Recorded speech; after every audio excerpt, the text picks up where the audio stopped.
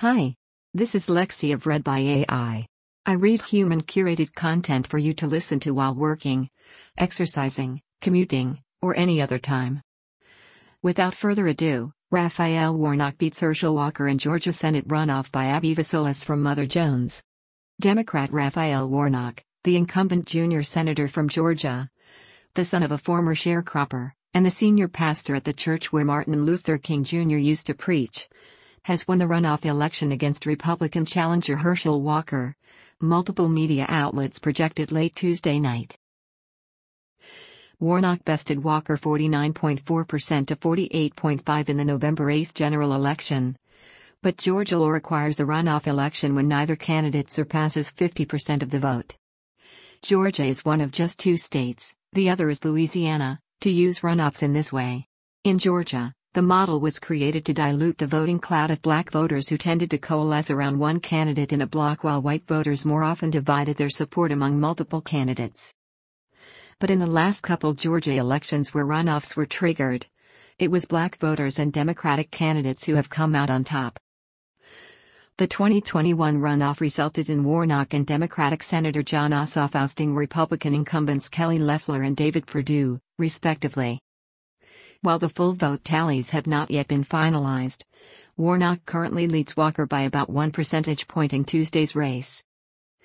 Top of voters' minds at the ballot box Tuesday were Walker's towering list controversies, including allegations that he was violent towards women and that in at least 2 cases he paid for women to get abortions despite his staunch anti-abortion stance.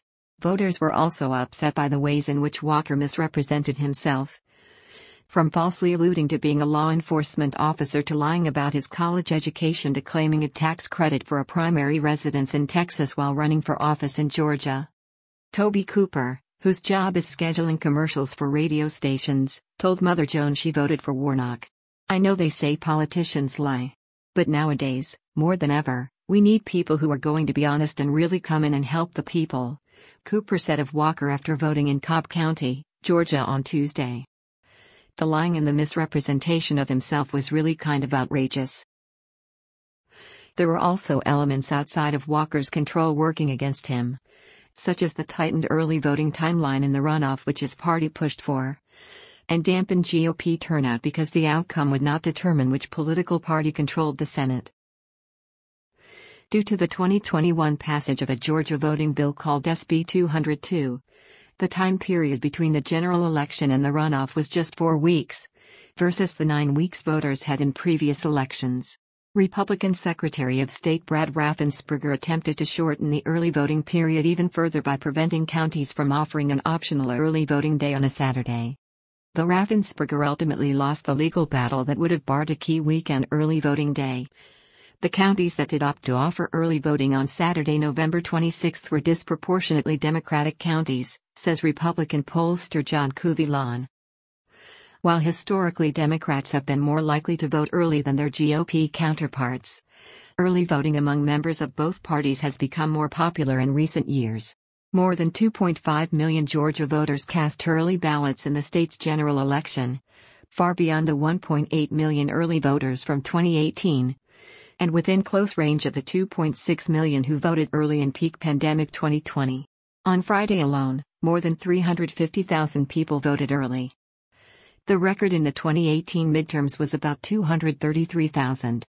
Adrian Shropshire, the executive director of Black PAC, an independent voter mobilization group that has knocked on millions of Georgia doors this cycle, says the effort to curtail black voters by shortening the period of early voting did the opposite of what the GOP state policymakers had intended. When you create unjust laws, ultimately, the people who are disenfranchised by those laws will work for their full citizenship and to be treated as every other American citizen deserves to be treated when it comes to having access to the ballot, she says. God doesn't like ugly, she adds, and karma's a bitch. Another side effect of the runoff system that hurt Walker was that he was the only Republican on the ticket.